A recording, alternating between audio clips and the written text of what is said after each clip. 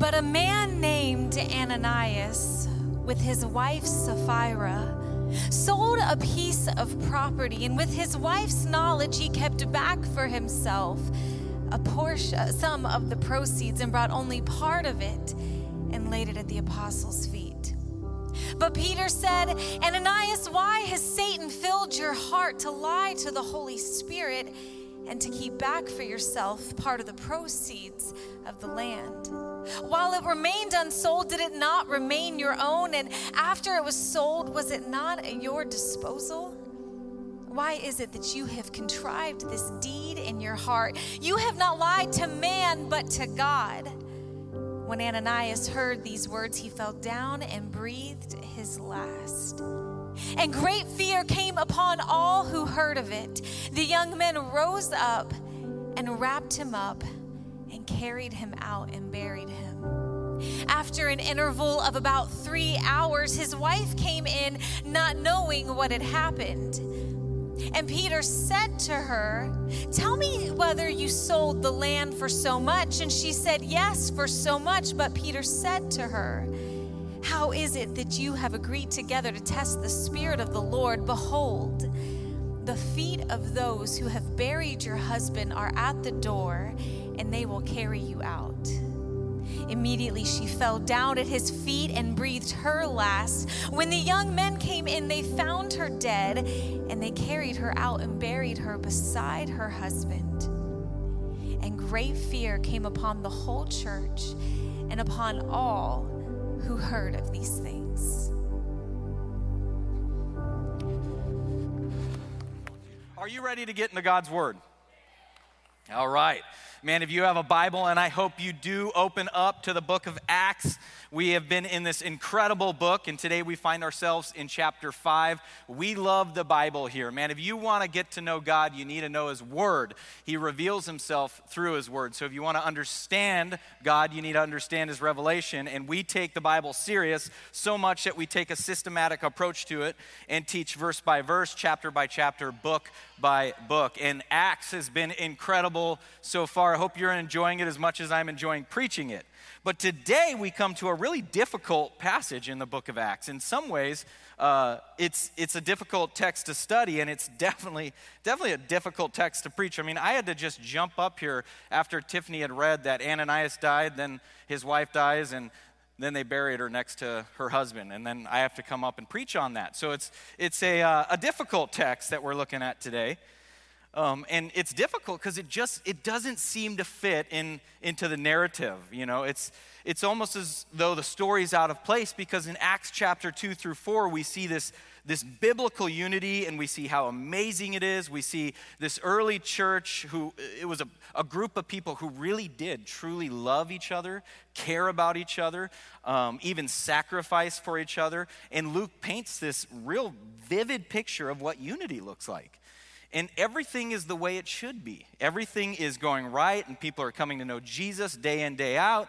The church, even though they were persecuted, so the first few chapters talk about that persecution, the church is on the mountaintop right now spiritually.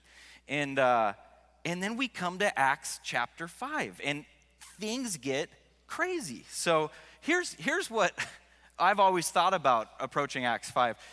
We know that there is no way that Luke recorded every single story, every single detail that happened in the early church. Why couldn't Luke have done what ESPN does? Why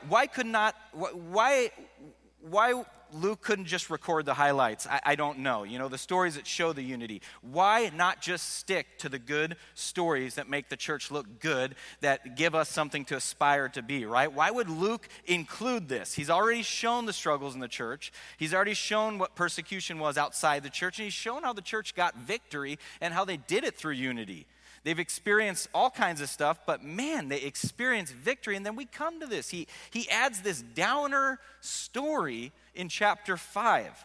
But this story brings home a really powerful truth. And I want you to hear me, okay? The greatest hindrance to the advancement of the gospel will never be opposition from outside the church. The greatest hindrance to the advancement of the gospel will always be sin inside the church. No amens. I know that's... This story is in the Bible, so we know it's important. It shows us why we have to, and I mean absolutely have to, guard against the sins of the world in the church. Man, I have to talk about sin today. We don't like to talk about sin in the church. It makes people uncomfortable. I can get uncomfortable sometimes talking about sin, but the Bible has a whole lot to say about sin. The Bible says sin's pervasive. It says it's deadly. Sinning is believing a false promise from the world above a true promise from God. All our sins find their origin in the desires rooted inside our own hearts. This is what the Bible says about sin. And some sins, the big ones that we like to focus on usually, are blatantly discouraged. We do a real good job in the church of doing that. We know the big ones and we keep away from those, and that's good, keep away from those. They're blatantly discouraged. Some sin deceptively praised, right? And others are simply accepted because they're so common. And sometimes we're way too hospitable with our sin. Here's my question. When was the last time we looked our sin in the mirror and came away broken? When was the last time we felt the gravity of our sin as betrayal against a holy God? And I'm not talking about just the big sins. You got to understand, sin is just missing the mark. And every single person in this auditorium today has missed the mark. So today, we're not going to shy away from this topic, even though it's a difficult one, sometimes very hard to understand, even harder to preach. But this passage shows us just how much God despises sin. And it lets us know that despite the explosion of the growth in the early church, they had moments of weakness, even gross sin. And I believe that their deaths, Ananias and Sapphira deaths, serve as a warning to the church today, and that God has a lot to teach us if we're willing to listen. So I'm going to be really transparent with you today. Really transparent. I don't think a passage, I thought when I preached the book of Acts, of course, I'm Pentecostal, I'm going to love all the different chapters on the Holy Spirit. That's going to be my favorite. I can't believe how much this passage, first of all, I can't tell you how many times I've read this passage and just read right through it and didn't really apply it to my own life. I cannot tell you how much this verse has ministered to me this last week, of this passage, reading this, and even thinking about it in terms of our church. See, I truly believe that New Heights Church is about to experience a movement. I do. I believe we are on the verge of something amazing. And let me just stop for a second. Let me give you a few statistics that should encourage you. Did you know that not only have we doubled in size, so when I came in, and of course, you got to remember, I came right in the middle of the pandemic, so that definitely affected where we were at as a church. But did you know we've doubled from where we were when I came? And then before that, we have finally, somebody praise God, the last 2 months we've gotten back to what we were before COVID. And not only we gotten back to where we were, but we are now, we are above what we were before COVID. God is good. He's doing something, right? That's something, get excited. God's moving. I mean, walk down in our kids area right now. We're packed with kids. We're so packed with young kids that we are desperate for people to sign up and work in the nursery. That is a good problem to have. Man, we are exploding down there. Poor Mary and poor Elizabeth, they've got their hands full. I believe God is doing something. Our board meetings have been incredible. With times of worship, times of prayer, God's doing something incredible. I really do. I believe God, and that makes what we're reading here in Acts really, really important. Because I believe that God's wanting to speak through His Word to guide us, especially as we look at these first few chapters of Acts. Now, as we read about the growth of the church, we need to consider these things, almost as though the life of the church depends on them, because it does. I mean, this is God's manual for having a healthy church, all right? And I've heard it said before. Well, first of all, you've heard me say this before. Our church, I want it to be a movement, not an organization. And movements move, right? To be a part of the movement, you've got to move. I've heard it said before that church on Sunday morning is the huddle of a football game. The pastor calls the plays on Sunday, and the members go out and run it Monday through Friday. Unfortunately, most churches act like the huddle is the main event, and you want to say, guys, go out and run the play. This is not the main event. The main event's Monday through Friday. We're calling the plays right now. We want the team to go out. Best ministry is going to take place outside these doors, right? That's where real ministry is going to happen. That's where the lost and the hurting are, outside these doors. We are God's redeemed. We're coming in here to get encouraged. We want to hear God's word. We want to be challenged. And so Monday through Friday, that's where the real ministry takes place, right? So Remember that as we approach this text, because today we're going to see this really ugly moment in the early church. And the scary part is that we are so easily capable of doing the same thing. I think that's what frightens me the most as I read this passage, of how capable I am of making the same mistakes that Ananias made. All right, so today in our text, here's what we're going to do. We're going to try to close it with worship. Pastor Enos told me right before I came up here, he said, we are right on time. It all depends on you. We're going to try our best to give a little response time with worship, but today Cincinnati Christian School is going to hold their graduation, and so, I know how I can get sometimes when I preach, so what I've done today is I have designed this sermon with a question. I want you to answer this question. So if we abruptly end at noon, it's not that I had planned it or didn't plan it that way. It was on purpose. I want you to leave this church today, this church service, with this question. I want you to be real and honest with yourselves about it. Here it is. Are you ready? Do I value my spiritual appearance more than I value my spiritual authenticity? Now, the worst thing that can happen this morning is for anybody to walk away from this thinking, man, somebody else really needed to hear that sermon. Because here's the truth. How we answer this question today individually will have huge ramifications for what God does in and through us corporately. Okay? So if we're going to answer this question truthfully, we need to make sure we understand really what's going on in this story. So again, read with me verses 1 through 3. It says, but a man named Ananias with his wife Sapphira sold a piece of property, and with his wife's knowledge, look at that, and with his wife's knowledge, they're together, they're making this decision together, he kept back for himself some of the proceeds and brought only a part of it and laid it at the apostles' feet. But Peter said, Ananias, why has Satan filled your heart to lie to the Holy Spirit and to keep back for yourself part of the proceeds of the land? Let's get one thing straight before we dive into this anymore. Who's behind this? Who's behind this? Satan. Okay, do you see this? Satan's behind this. Here's something worth noting. This is the first post-cross appearance of Satan. It's pretty important, and here's why. Before the cross, Satan's strategy was always to kill Jesus. I mean, just go read the Gospels. If you're familiar with the Gospels, Satan is determined to kill Jesus. Before he was even born, Satan was strategizing how he's going to end the life of Jesus. He was determined to end the life of Jesus. Now the mission is to destroy the church of Jesus. And what's his strategy here? He's going to destroy the church from within. From within. Now, do you see the word filled here? This word here, it's in contrast to filled with the Holy Spirit, which we just talked about last week. So here's something interesting, okay? He's using the same word. That means we can be filled with garbage. Previous chapter, we learned we could be filled with the Holy Spirit. Here's my question to you. Liz, my wife, who's done teaching before, would always say to the kids, you can fill yourself up with either good stuff or bad stuff. It's going to affect you.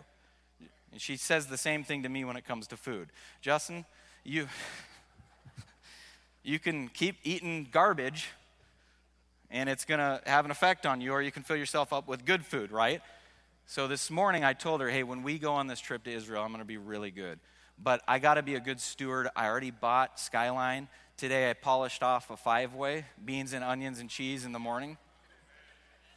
And she's right, it filled me up with bad stuff. Okay? But you can fill yourself up with good stuff. You can fill yourself up with bad stuff. What are you watching on TV? What are you being entertained by? Really, what are you listening to? I always tell my kids, that stuff's going to affect you. But you can fill yourself up with God's word too. Are you filling yourself up with God's word when you're jumping on YouTube? Are you watching preachers and teachers? Make sure you're watching good ones because there's a lot of ones out there. But what are you feeding yourself, right? Look at verse 4. It says, while it remained unsold, did it not remain your own?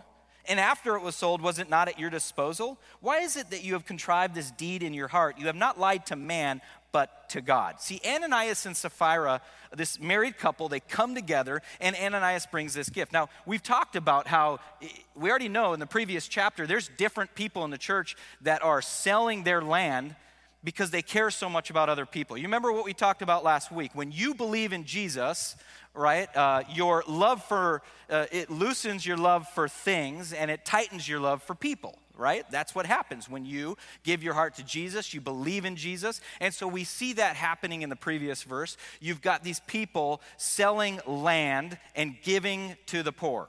It wasn't Christian communism, by the way. It was a voluntary thing. People could do this because it was the work of the presence of the Holy Spirit in their lives. It was the Holy Spirit compelling them to go and do these things. We've got some land, we're not using it, we're going to sell it, we're going to give it away, we're going to give the money, no problem. That's just like Barnabas. The failure here that you're about to read, that we're about to see, it was not that they didn't give the right amount. So oftentimes people will read this story and they think this story is about money. It's not about money, okay? It's not that they didn't give the right amount and God's like, I'm going to kill you for it. You're done. I'm going to zap you. You didn't give you that offering plate went around and you did not give what you should have. It's not a certain amount here that's the issue, okay? Here's the problem. They misrepresented what they gave. They said they gave one number, but they were giving far less. They were both lying. Okay? Sins like lying always come from somewhere, right? These lies went all the way back to the deepest parts of the heart. J.D. Greear puts it this way: jealousy, lying, cheating, not being generous are all like smoke from a fire that leads back to the fires at which you are worshiping. That's good. The problem is not the smoke, but the fire that created the smoke. Do you hear me? Okay, for me, all my life, I've always been real transparent with this church. All my life, I've been a people pleaser. And then God called me to be a pastor and taught me you can't please everyone. You just can't do it. All my life I've been a people pleaser. I care about what people think about me. It's important to me. I want to be liked by people. When I was little, that manifested itself in a lot of different ways. You know, you give in to peer pressure when you don't want to be the one guy that's disappointing anybody. I was pretty good when it came to morals. Like if they were doing something I really I knew was wrong, I had enough backbone to say no to that. But I remember when I was young, my dad being a pastor, he gave me a ministry opportunity. He said, Justin, I want you to lead this group. Your children's pastor wants these different groups being led, and I signed you up to do it. I was so excited. Went to the meeting. My kids' pastor told me what she expected from me, what she wanted, and then I went back and told my group, and they wanted to do something different. Now, this isn't like a issue when it comes to sin, necessarily, because it's not like they were wanting me to run the group different, but I wanted to be liked by this group. And I remember telling my dad, none of the kids want to do this. None of them want to do it the way the kids' pastor does. And so my dad said, well, you got to do what God tells you to do. Well, Dad, God's not speaking to me. It's not like when I go to bed, he's like, hey, do this or do that. He goes, Justin, learn to hear from God through his word and through the spiritual authority in your life. That's how God's going to speak to you. So if your kid's pastor is saying she wants it this way, then God's speaking to you. I struggled so much with doing that because all my friends wanted me to do it this other way. And I struggled with it because I wanted to be liked. And all of a sudden, they didn't like the way I was doing it. And so I had this they had this perception of me, and I struggled with it. Now, what I really needed is to just stop worrying. I needed to be filled with the love of God. I know that's a Sunday school answer. I know that's a lot of you are going to be like, wow, that was real simple, Justin. That's so deep. It's truth, though. It's truth, right? We don't need to just fan away the smoke. We need to put out the fire. You're going to put out the fire. You got to get back to the basics. Your love for God needs to be greater than anything else, right? Amen? So you're one of two things. J.D. Greear went on to say this. You're one of two things. You're filled with the Spirit, which leads to satisfaction and joy, or Satan's filling your heart with the love of money, the praise of people, and you're characterized by dissatisfaction, jealousy, and lies. Okay, and that's the essence of spiritual inauthenticity. Or when you care more about those things than you do about anything else. See, spiritual inauthenticity appears to be one way, but it proves to be something else. God hates, listen to me, God hates spiritual inauthenticity. He doesn't value spiritual appearance over spiritual authenticity. Do you hear me? And I think the story in Acts really speaks to our culture and to us today because the text has a challenge for us, and it's this: don't just mimic holiness.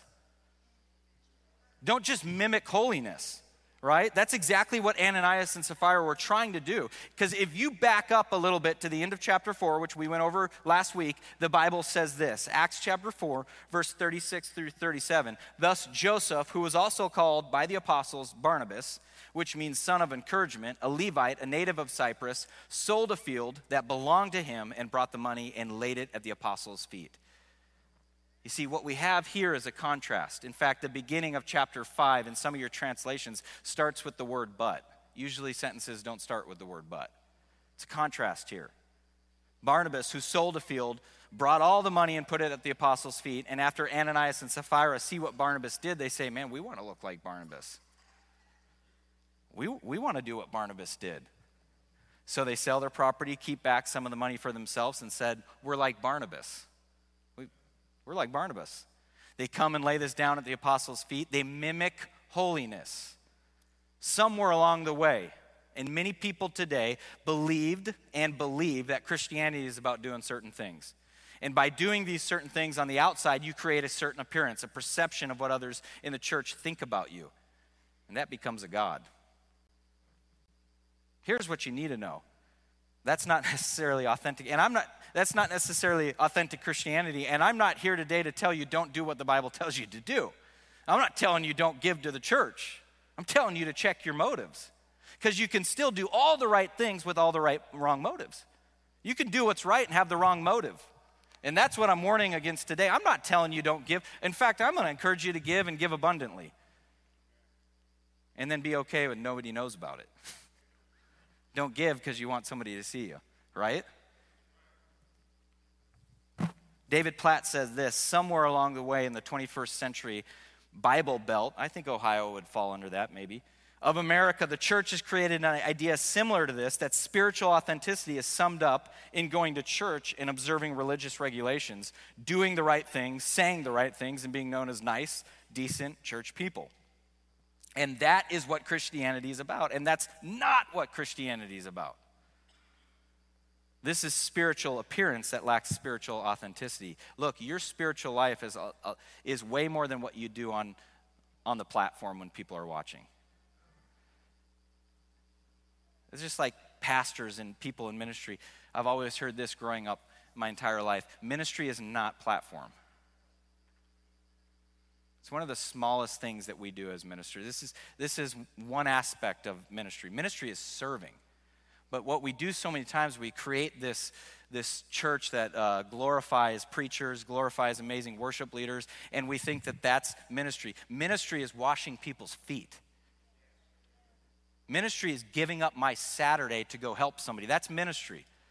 What you see up here, it means nothing if I don't follow through with my life. If my actions don't back up what I preach, it's not real authentic ministry, right? Because Christianity is much more than appearance. Christianity is a heart issue. Now, I want to go back to the Bible because I want to show you the contrast here. There is a contrast. Luke is contrasting between not Barabbas. That is the wrong guy. We're not looking at him. Barnabas. There we go. He's looking at Barnabas' life, and then he's contrasting it with Ananias and Sapphira. So let's go back to the Bible just again to get a glimpse into the life of Barnabas, because it gives us a real clear picture of what authentic Christianity is, what an authentic believer is. So right after, if you look at, I think we got it up on stage, Acts chapter 9, verse 26. Right after Saul, who the persecutor of Christians, guy's on a mission to kill all the Christians. Now he's come to know the faith in Jesus. And listen to what Acts 9:26 says. When he came to Jerusalem, he tried to join the disciples, but they were all afraid of him, not believing that he really was a disciple. I think that would be all of us if we had lived in that time and we watched some of our friends die at the hands of this guy and all of a sudden he's showing up to our Bible study wanting to be a part of it. I think we'd be nervous. I think that's when I would call my security and say, keep an eye on this guy. So verse 27 through 28 says, but Barnabas took him and brought him to the apostles. He told them how Saul on his journey had seen the Lord and that the Lord had spoken to him, and how in Damascus he had preached fearlessly in the name of Jesus. So Saul stayed with them and moved about freely in Jerusalem. Barnabas is risking to vouch for this guy that nobody liked. He's risking to vouch for a guy that had a really bad reputation. Okay, now look in Acts chapter 11, because now the church is starting to grow in Antioch, and all kinds of new believers are joining the church. By the way, that's the kind of growth you want. And it says in verse 22 through 24, it says, news of this reached the ears of the church in Jerusalem, and they sent Barnabas to Antioch. When he arrived and saw the evidence of the grace of God, he was glad and encouraged them all to remain true to the Lord with all their hearts. He was a good man, full of faith, full of the Holy Spirit and faith, and great number of people were brought to the Lord. Barnabas, man, he's representing the church in Jerusalem. He goes to be a part of helping this church in Antioch get off the ground. And then later on again, there's something going on in the church in Antioch. In the same chapter, in verse 29, it says this: the disciples, each according to his ability, decided to provide help for the brothers living in Judea. And they took up an offering for the poor. Then in verse 30, it says this: this they did, sending their gift to the elders by Barnabas and Saul. Barnabas was the guy they trusted. Barnabas was trustworthy. They knew they could trust Barnabas. They knew he could trust him handling the money. He's going to get the money to the church. He was a guy that was trustworthy. Now let's jump to Acts 13:2. Here we have the church. They're setting apart missionaries to go and proclaim the gospel. And listen to this in verse 2. Acts 13, verse 2, it says, while they were worshiping the Lord and fasting, the Holy Spirit said, set apart for me Barnabas and Saul for the work to which I have called them. One more, I promise.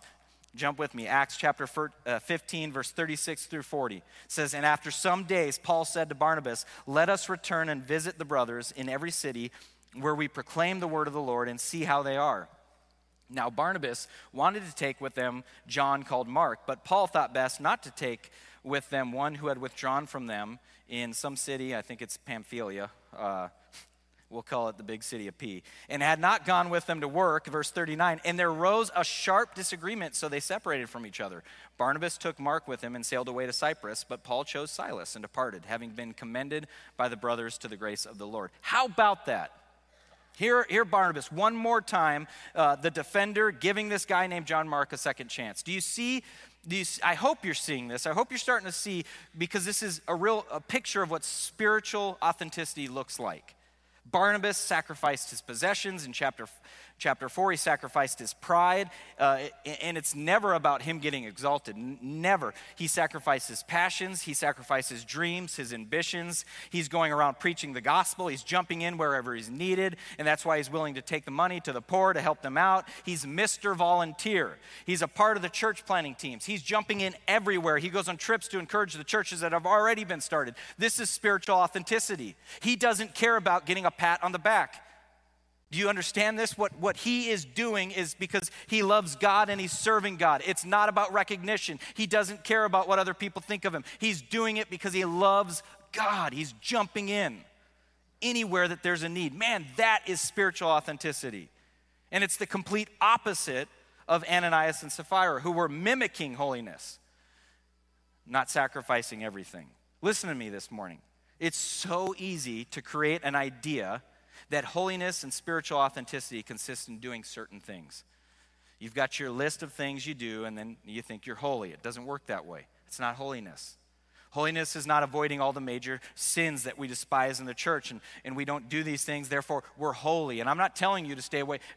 This whole passage is about staying away from sin. So I'm not telling you to go and indulge in sin and to do that, but I'm telling you, you can't just check your list and think you're holy. Man, I've stayed away from this. I've been pretty good in this area. I've never done this. And then you do the comparison game too. I'll compare myself to so-and-so. Well, I've never made that mistake. Pretty good.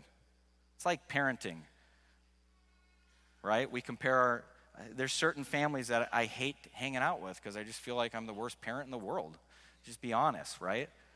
And then there's certain families I love hanging out with because I feel amazing. I feel like I'm an all-star. David Platt says this: being holy is a gambling, a risking of our entire lives for the sake of the glory of Christ and his church. That's what holiness is, and that's what spiritual authenticity is. You know, we don't come here this morning just for spiritual appearance. At least I hope not. That's the reason you came here this morning, then you dishonor our God in worship. That's the reason you came here this morning. You dishonor our God in worship if you're coming here just for an appearance. My prayer, my hope for this church is that people are coming for spiritual authenticity because people love God, the God who extended grace and mercy. They're all in. They're willing to jump in anywhere. They're willing to change a diaper. They're willing to clean a toilet because they love God and are willing to serve wherever there's a need. Because sometimes in churches, there's a lot more appearance than there is authenticity. And I'll even take it a step further so you don't think I'm ripping on just church people. In ministry, sometimes there's a whole lot more appearance than there is authenticity. Sometimes we as pastors are the best at putting on a show. But man, if anything that we take from Acts, it's way more than the appearance, right? I'm praying that New Heights Church becomes a movement that shows the world more than just spiritual appearance. Ananias and Sapphira stand for the exact opposite, right? Namely, they're people who have not really been changed on the inside by being satisfied with all that God is for them in Jesus, but who still want some place in the visible church. Now remember the question I asked you today. Do I value spiritual appearance more than spiritual authenticity? And I'm not done with my sermon, but I want to stop and pray over this point right now and over you. Father, I pray that the Holy Spirit would speak to us right now as we look at this story, right now as we ask ourselves this question, can we be honest with each other?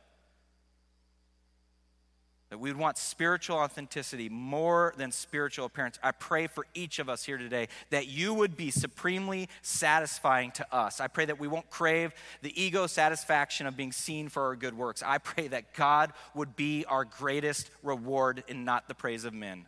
I pray that you would be glorified because we are so satisfied in you that the joy of knowing you is going to overflow in generosity, and all of the good deeds that we do will come from that place and not the place where we're wanting approval and we're wanting praise from men. I pray this in Jesus' name, amen. Look with me, verse 5 through 8. It says, when Ananias heard these words, he fell down and breathed his last, and great fear came upon all who heard of it. The young men rose and wrapped him up and carried him out and buried him. I heard one preacher say that was the job of the interns. Verse 7, after an interval of about 3 hours, his wife came in, not knowing what had happened. And Peter said to her, tell me whether you sold land for so much. And she said, yes, for so much. You know, if Acts 5 was made into a movie, this would be probably the most emotional scene. Very, very intense. We in some ways have a dilemma here because what is she supposed to do, right? What is the right thing for this wife to do? Is she supposed to be a good wife and submit to her husband? And I want just stop for a minute and ask yourself, what would you have done? You and your husband agree together to misrepresent yourself, and then you're put on the spot and you're asked publicly. And I want to note a few things here. A few things. We talk about submission in the Bible all the time. We preach through the book of Ephesians. That was tough. We got through it. Here's a word for you wives out there. Submission never means following your husband into sin. Okay? Now, it can mean following your husband into a mistake, but submission never means following him into sin. Here's why I make a big deal of this, because sometimes when Christian women get married, they relinquish all responsibility for their lives just to go along with their husbands.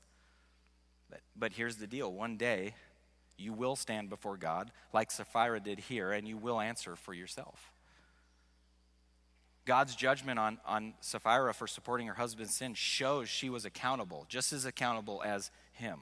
In fact, Peter's response indicates that if she had refused to participate in the deception, her life probably would have been spared. It's a perfect example of a time when a wife should not have submitted to her husband. Her husband was wrong. He was not leading like he should have. And you have to answer to God for your lifestyle choices, your generosity, your involvement in church, your salvation. You have to answer to God for that. And here's my message to guys now. Hey, Christian husbands and fathers, your sin never affects just you. Ephesians 5:25-26 says, husbands, love your wives as Christ loved the church and gave himself up for her, that he might sanctify her, having cleansed her by the washing of water with the word. Man, unfortunately, too many people get caught up, real hung up on this, Paul's advice to ladies here, and they get hung up on what he says to wives about the submitting to the husband's part. But you know something? Paul gives 3 times as much space to instructions for husbands as he does to the wives. So fellas, take heed, listen up, because what Paul says to men is just as countercultural today as any biblical teaching on submission. Right? I get it. Our society doesn't like the idea of submission, but it turns out the men of our society don't really like to lead either. Talking to men, talking to you husbands, you fathers, the Bible is clear that we're supposed to lead. Don't miss this in today's text. Ananias failed his wife. He failed his family. He didn't lead properly. You know, when Eve was brought to Adam, he already had a relationship with God. He was given the responsibility of passing on to her the commands of God and leading her and obeying them. Men, as the spiritual leaders in your home, you're to wash your wife, just like Paul says, with water by the word. Do you know what that means? You lead your family in the application of Scripture, and to apply a Scripture, you have to know Scripture. You have to know Scripture to be able to lead your family and apply it. Washing your wife with the words means you become the primary mouthpiece, declaring to her God's feelings about her, that she's valued, cherished, precious in God's sight, has a bright future because of God's plan for her. Ask yourself this: if your wife's spiritual identity was based solely on your words to her, what would she think of herself? I'm coming hard on guys, I know, but this is in the text. Ananias failed. He failed. Men, lead by example. You know, Jesus believed that his example was critical. In fact, he acknowledged this fact. He told the disciples this in John 13:15. I have given you an example that you should do as I have done to you. And then Paul, he followed Jesus' lead, and he also told his followers to do the same when he said this in 1 Corinthians 11:1. Imitate me just as I also imitate Christ. Can you say these words, husbands, to your wife and your kids? Can you say, imitate me as I imitate Christ? Can you say it? I'll tell you what, being an example is really important if you desire your wife, your kids to have a sincere respect for you as the leader of your home. Do you want your wife and kids to simply respect you because, well, you're the head of the household? Or because they see your godly character, your behavior, your loving actions, and your walk of faith? Because if that's the case, you've got to lead by example. Are you an example of godliness in your speech, your patience, your purity, your faith, your pursuit of God, your personal discipline, your commitment to moral principles? Can you say to your wife and kids, I want you to follow Christ just like I follow Jesus? And when you fail, because you will fail, are you an example of honest, humble acknowledgement of your failures? Anyone can respect a personal and honest admission of failure. We're going to fail our families at times. We're not perfect. But when we do, we have an example. They need to see what people do when they fail. So when you fail in front of your wife and your kids, you do the right thing. Show them what being humble is all about, right? The husband in our story, man, he failed himself and he failed his wife. He didn't lead, and she followed when she shouldn't have. And look at the result, verse 9. But Peter said to her, how is it that you have agreed together to test the Spirit of the Lord? Behold, the feet of those who have buried your husband are at the door, and they will carry you out. Immediately she fell down at his feet and breathed her last. When the young men came in, they found her dead. They carried her out and buried her beside her husband. And great fear came upon the whole church and upon all who heard of these things. Do you know this is the same word we see back in Acts chapter 2, verse 43? Everyone was filled with awe, and many wonders and miraculous signs were done by the apostles. Same word there, phobos, we get our word phobia from, right? It means fear. This is a real, genuine fear that was going on. And I get it. If I experienced anything like this, I'd be a little nervous. You know, if the pastor of a church started calling out sin and people were dying in front of me, I'd be scared. I'd grab Liz's hand and say, let's get out of here. Scare me, you know. Fear's not something we put on our sign outside, you know, come and be afraid. That's not our slogan. We like slogans more like everyone's welcome, all are welcome, not like come and be afraid. This word is used in a variety of places in the New Testament, in the Old Testament, and it's used for reverence, respect, and awe. But I want us to dive a little deeper into that because it's more than just respect, like the way that you and I would think of respect today. You know, Liz and I served as missionaries for 10 years, and we got to live in India and Thailand, and she grew up in El Salvador. But living on the eastern part of the world, I was introduced to all kinds of different religions. So I met all these different people. I met Hindu priests, I met Buddhist monks, I met Muslim imams. I met all of these people from these different religions, and we would have these dialogues, and we would talk. And we wouldn't agree with, we obviously disagree with each other's beliefs, but we came to a place where we had great respect for each other. You know, I disagree with them, but I respect them. That's not the kind of respect that you and I have for God. You don't disagree with God. This is deeper than just respect between two equals here. We have this tendency to bring God down to our level, and we have a respect for him, but that's not what fear is. Fear is a deep reverence, a holy terror before God. And I know that's a strong word, but I think that's what the New Testament is teaching us here. A genuine fear before God. And it's exactly what we see in the Gospels when we see Jesus interacting with his disciples, and he raises his hand and he calms the storm. What does the Bible say? The disciples were afraid.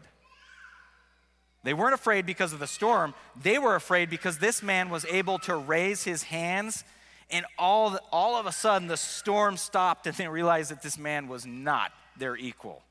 He was not their equal. When you see Jesus heal a paralytic, the Bible says they feared Jesus. When he heals people and when he raises people from the dead, the reaction in Matthew, Mark, and Luke, which we see over and over and over again, is a fear of God.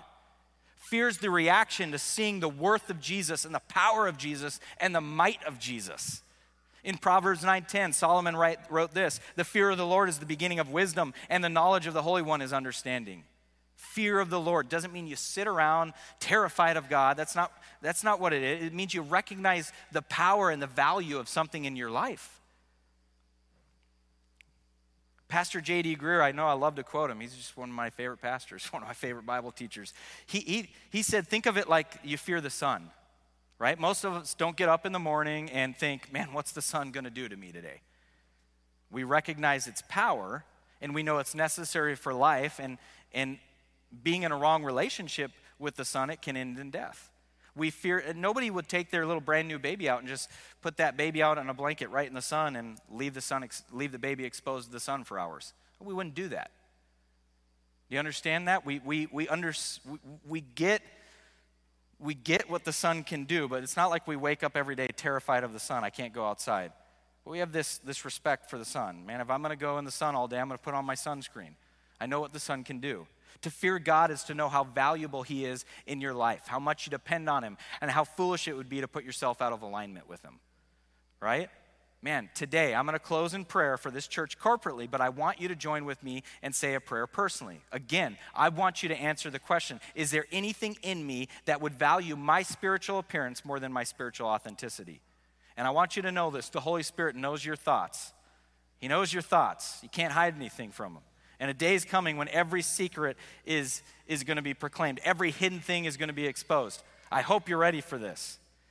Because here's the scary thing. Ananias and Sapphira, they knew this. They had just forgotten it. They were so consumed with the praise of people, they forgot that the only one whose opinion really mattered was God. And a lot of church people are deceived, so consumed by their appearance on the outside that they neglect ever dealing with their heart before God. Now, I can't see inside of your heart. I don't have that ability. But I know this, as a church, the closer we get to grace, and I believe we are on the verge of a move. I believe the Holy Spirit is doing things in our church, in the lives and the hearts of people who call New Heights Church their home church. I believe God's doing something. But as he moves in our church, as he moves in our family, guess what? Sin is going to be magnified, and that's a good thing. Sin is going to be exploded. Well, that too, maybe. It's going to be exposed the closer we get to God. And I'm telling you, don't take holy things lightly. Don't do it. Are you pretending to be more spiritual than you are? Do you value your spiritual appearance more than your spiritual authenticity? And I know there's so many people in here who would say, man, Jesus is Lord. But what does our life look like the rest of the week? I don't care what we say when we come in here. We say, Jesus is Lord. Jesus is everything. We sing the songs. We raise our hands in worship. What does our life look like Monday through Friday? Do you know Jim Elliot, the famous missionary who gave up his life in South America, applied this to so many Christians, thousands of Christians who sang, I surrender all, but have given an unyielding no to God about giving their lives or their sons and their daughters to Christ on the mission field. What areas will you not surrender to God?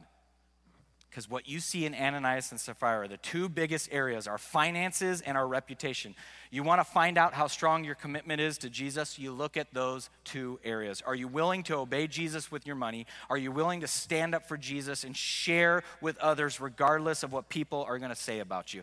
That is the question I want you to answer today. Father, we love you and praise you. Thank you for your word, even difficult passages like this. And I thank you that you are doing something at this church. I thank you for the growth we've seen. I thank you for all the wonderful things you're doing. God, I pray now that as we're on the edge, we're about to experience this mighty move of the Holy Spirit. I know it, you're doing something special here. I pray that you would work in each of our hearts. God, that we would simply desire for you to be glorified, and that would be the motivating factor behind everything we do. And God, we want to be a movement, not an organization. We want to be a movement that goes out and sees your name glorified all throughout the nations, all throughout Cincinnati, all throughout Ohio, all throughout America. Use us, God. Use us, I pray. In Jesus' name, amen.